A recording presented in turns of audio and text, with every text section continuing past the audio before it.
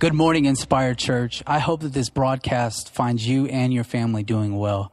If it's your first time joining one of our broadcasts and you've never been to Inspire or never experienced one of our services, we want to welcome you as well.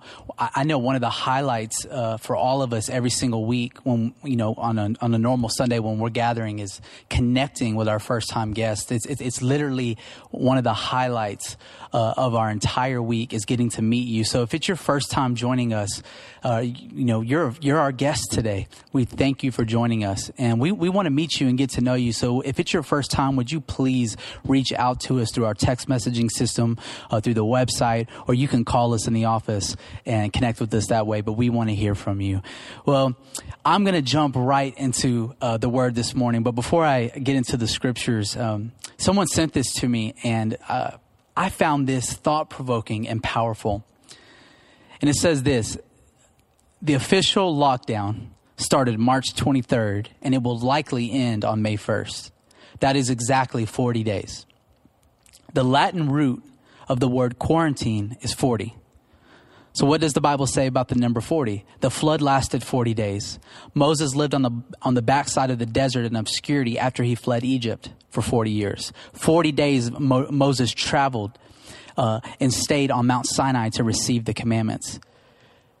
The journey through the wilderness recorded in Exodus lasted 40 years. Jesus fasted for 40 days. 40 days. A woman was commanded to rest after giving birth to a child. The optimum number of weeks for human gestation is 40. Most theologians believe the number 40 represents a time of testing and change. It is a time of preparing a person or people to make a fundamental change. Something will happen after these 40 days. Just believe it and pray. Remember, whenever the number 40 appears in the Bible, there is a change. And so by the time this broadcast reaches you, I think this will be May 3rd.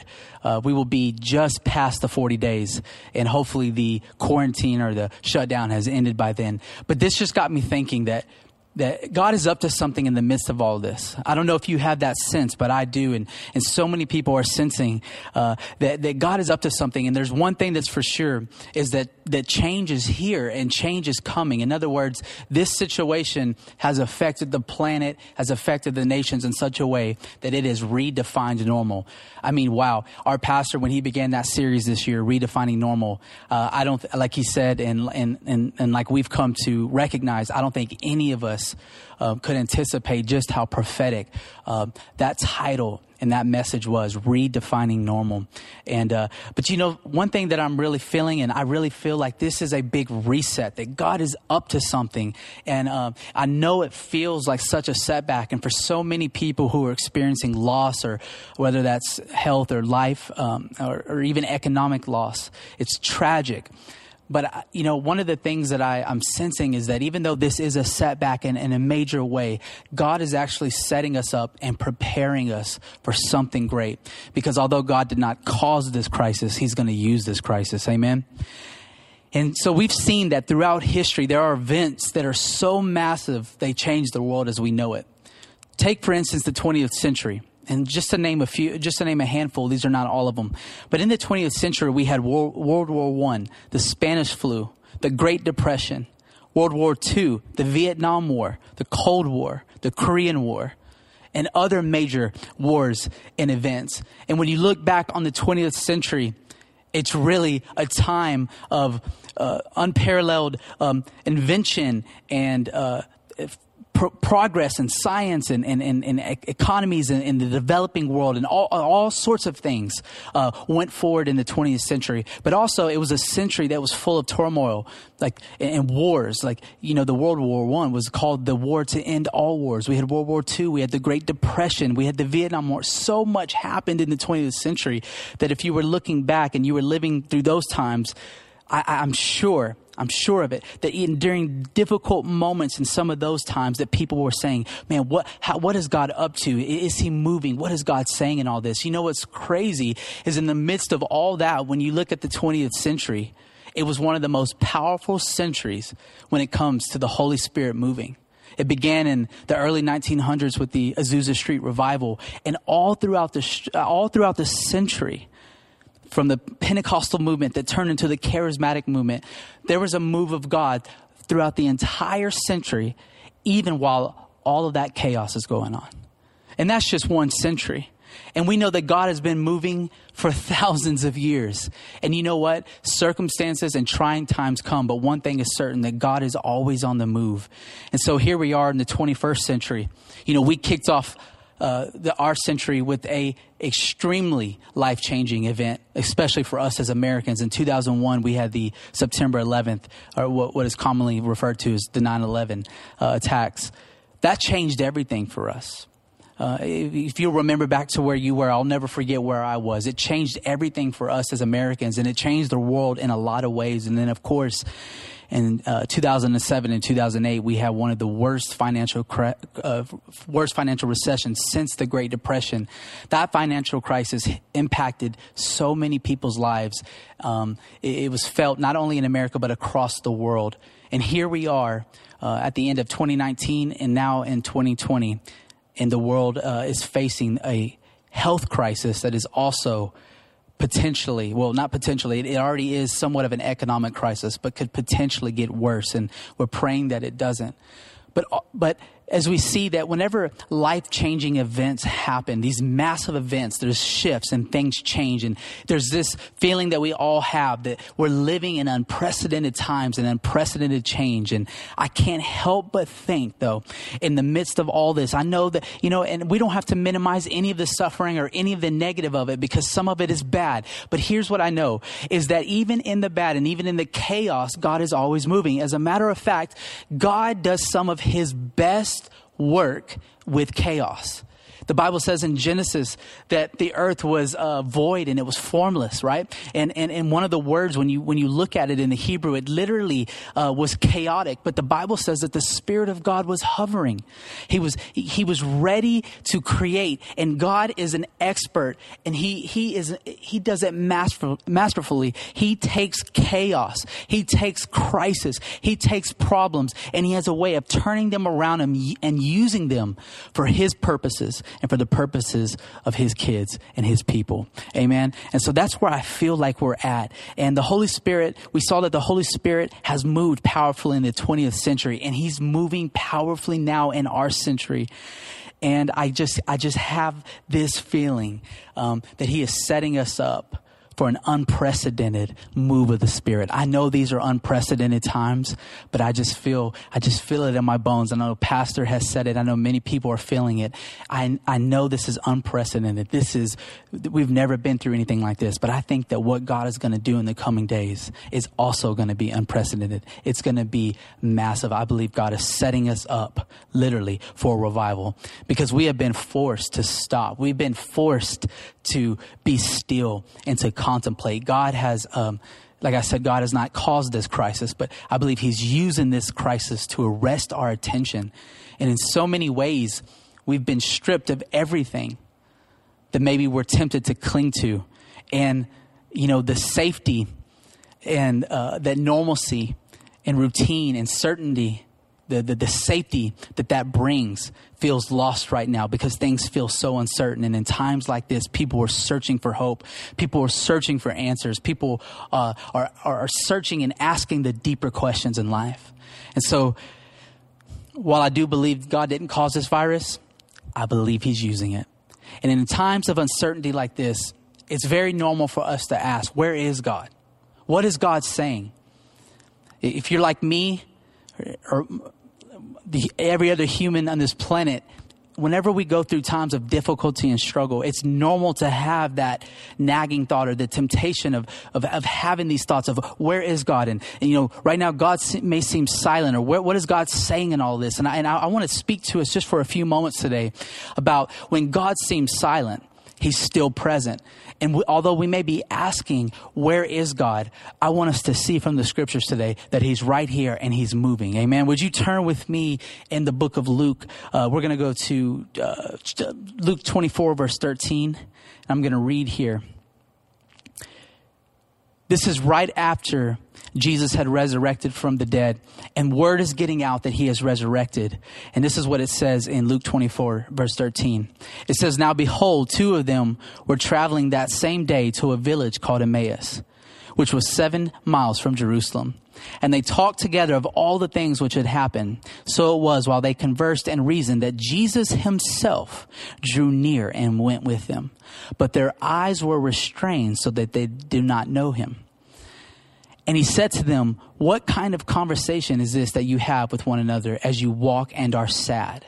And so they are leaving Jerusalem and they're going to Emmaus, and these are disciples, and they've heard Jesus has resurrected, but they're uncertain about everything. They don't understand what's going on. Their Messiah, their hope and everything was crucified. And now they've heard that he's resurrected, but they're trying to make sense of all that. And we know that while they're walking, they were sad, which shows us that they were uncertain and they were feeling a lack of hope, right? And so this is what it says.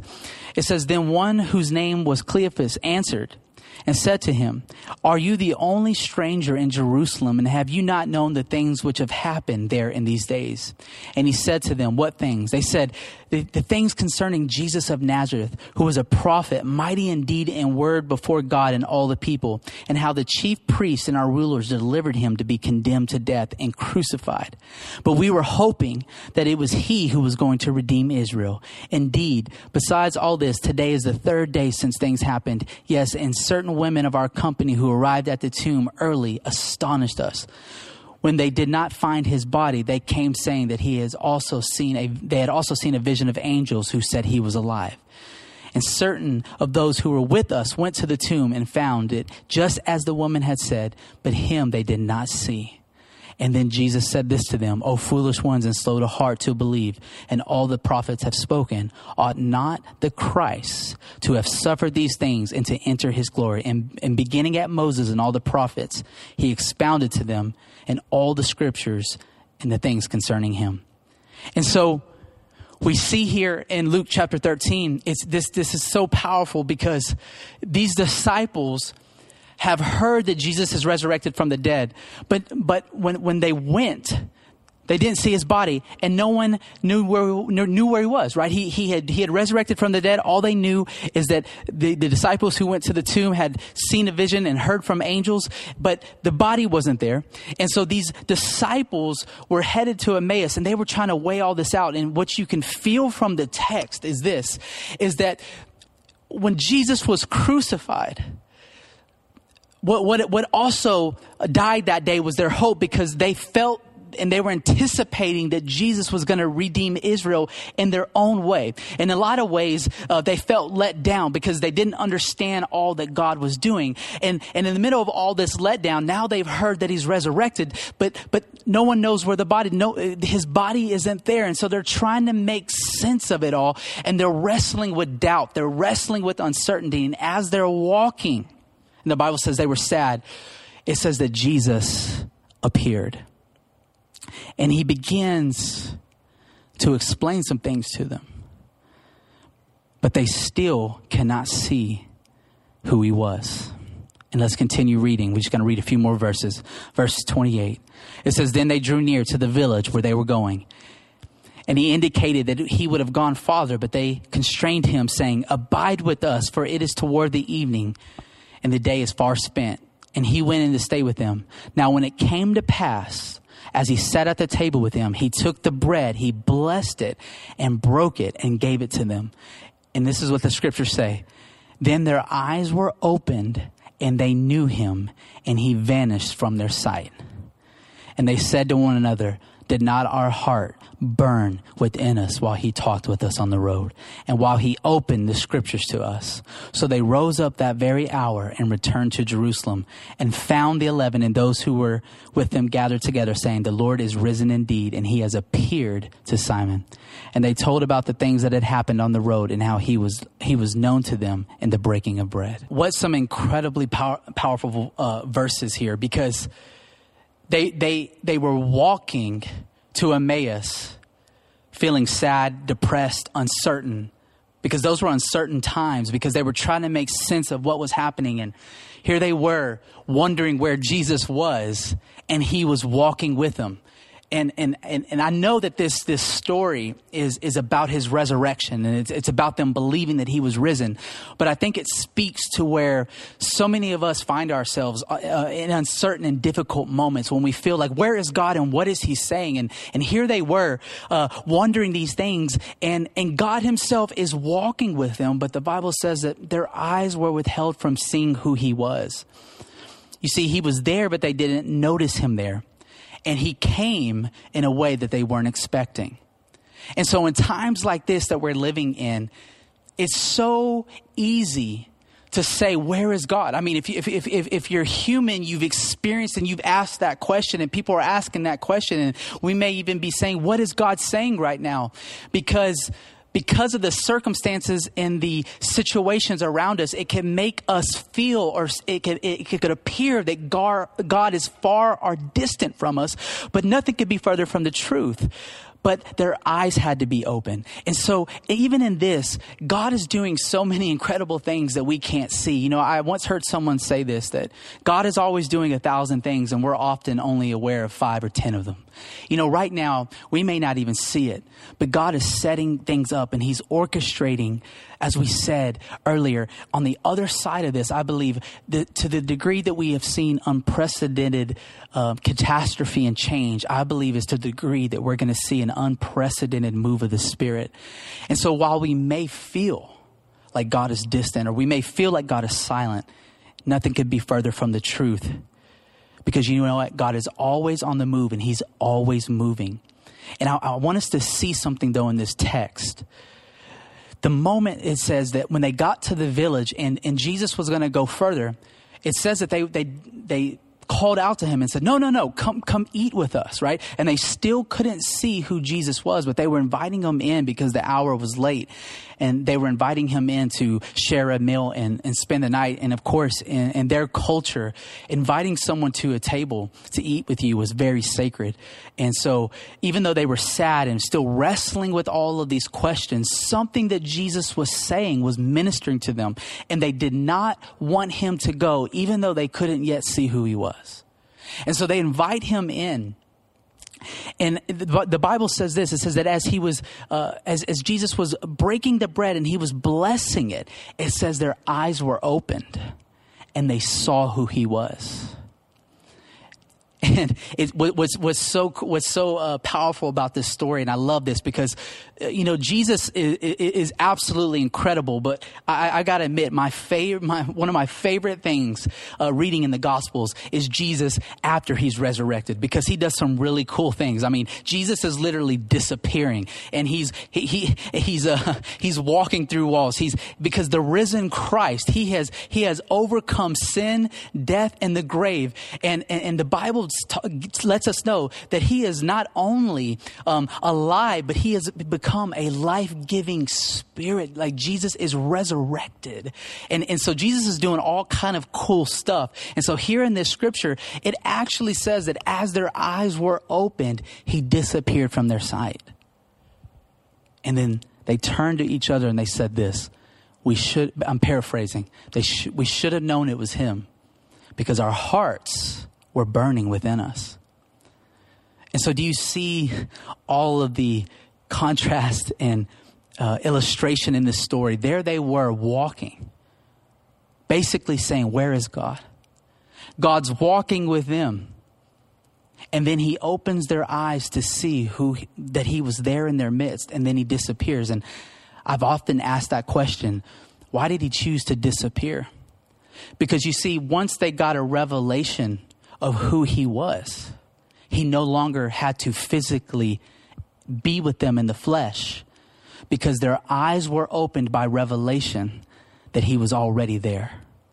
Amen.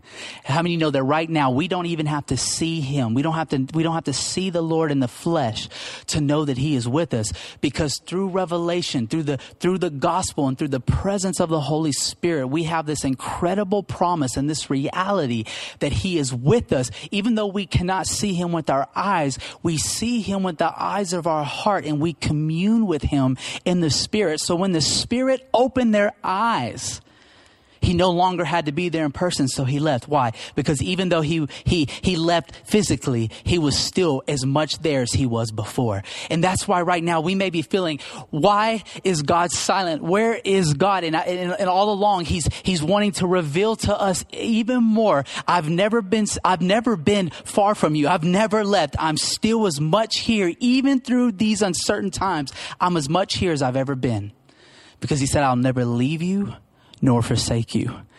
But you see, even though we know, we can hear this truth and we can hear this gospel reality told to us many times. But like we've said and throughout this message, many of us are human. And so when we're, not many of us, we are human, sorry. but many of us, because we're human, have gone through situations. And because of our humanness, we have had moments of weakness and doubt where we've said, man, I know it says that he's with me. I know it says that he's working all things for my good. I know it says that he's gonna supply all of my needs. But right now it doesn't feel like it. It feels like God is far.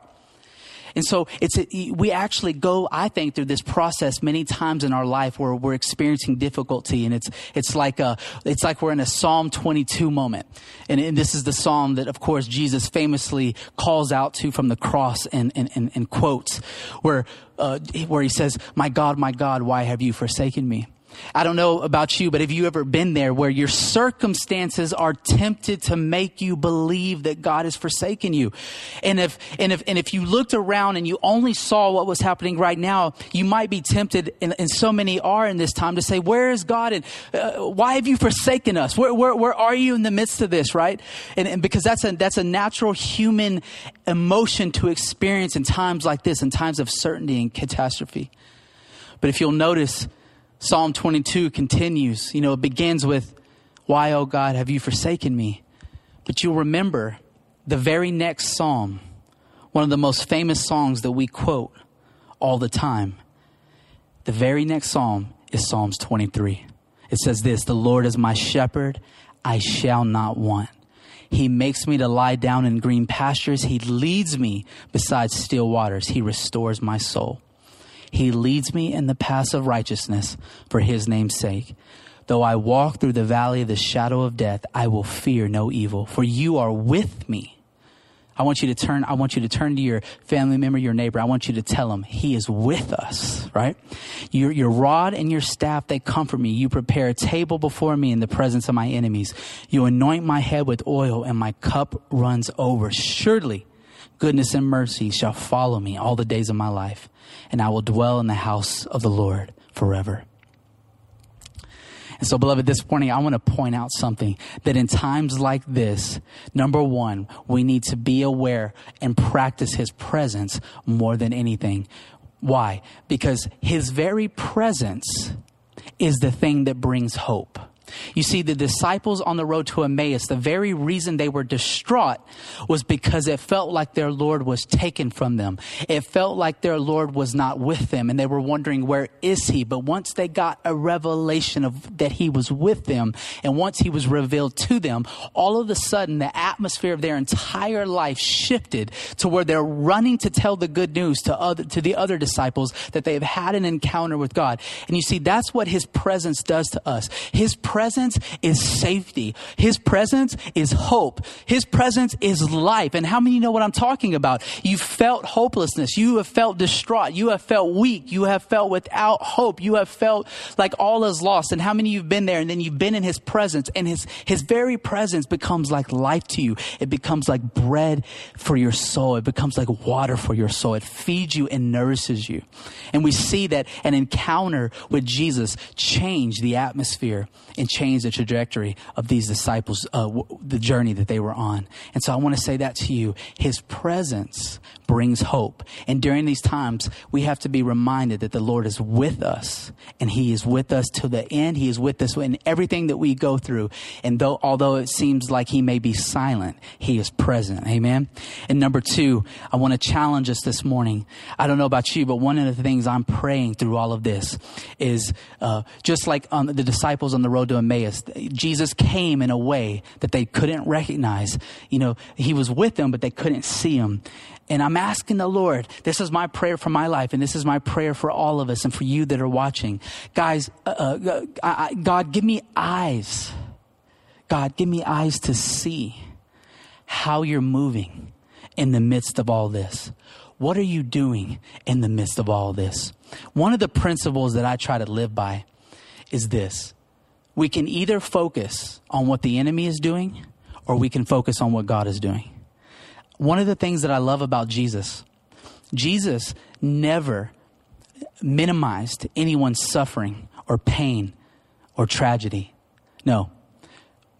But what Jesus did, he always chose to focus what the Father was doing, on what the Father was doing. So he lived in reaction. He lived in response to the Father rather than reacting to the devil. And so while things are really tough right now and really hard, I want to encourage you to press into God like never before and ask him for eyes to see. And that we would be able to see him and experience him, even in the midst of this difficulty. But not only that, on the other side of this, what he is preparing, because I think he is preparing something glorious for his people, for the church. I believe we're going to see God move in unprecedented ways. We're already seeing it. This crisis is already stirring things, even though it's stirring things in a negative sense on one side. On the other side, it is stirring things spiritually like never before. People are searching. People are hungry. People are desperate. And the Lord wants to use all of us in this time. But if he's going to use us, we've got to be walking with him. We've got to carry that revelation that he's with us, and we've got to hold on to the promises of God. And we got to know that we're coming out on the other side of this better than we were before. Amen. And so if in closing, I want to pray with this as we close out this broadcast today. And if you would just, there in your home, your car, your office, wherever you're watching, just in a worshipful posture, I want to first say to everyone watching, if there's anyone who's watching this broadcast and you've never given your heart to the Lord, and you feel him today drawing you, you're feeling that tug on your heart, we want to invite you to receive him today. The Bible commands these things: to hear the gospel, believe the gospel, put your faith in Christ, be obedient to him, and be baptized in water and receive the infilling of the Holy Spirit. And that's what we call a new birth, being born again. If that's you and you want to make that decision, we want to invite you to call the number on the screen. They're going to put the number on the bottom. We want to pray with you. We have a prayer line as well. We have people who are standing by who can pray with you and lead you, not only in that prayer, but can help you with the next step on that journey. Please don't do this alone. We want to walk with you, and we are so excited that you're taking that step. So right now, Father, we thank you for all of those who are hearing this broadcast, that you are drawing to you.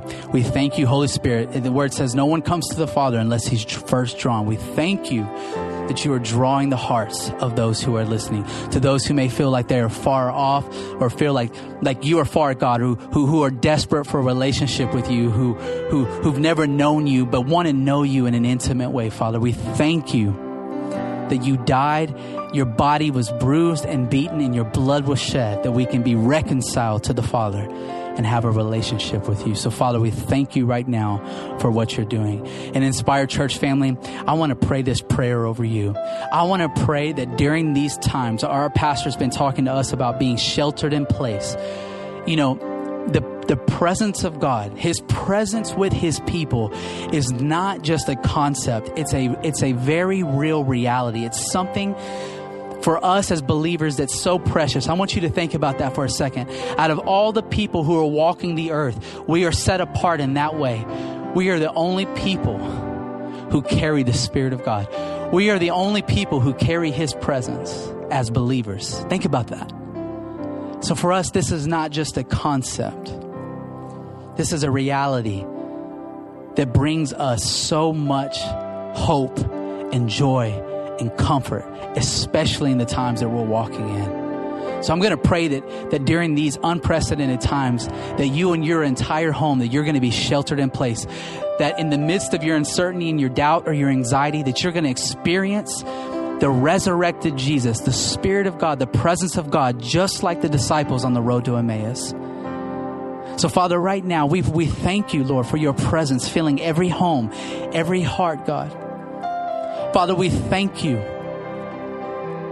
that just as you walked into their conversation, God, those of us who are facing moments of doubt and uncertainty, those of us who are dealing with anxiety or questions about the future, Father, we thank you that just as you walked into their conversation, Father, we invite you to walk into ours. Speak today, God.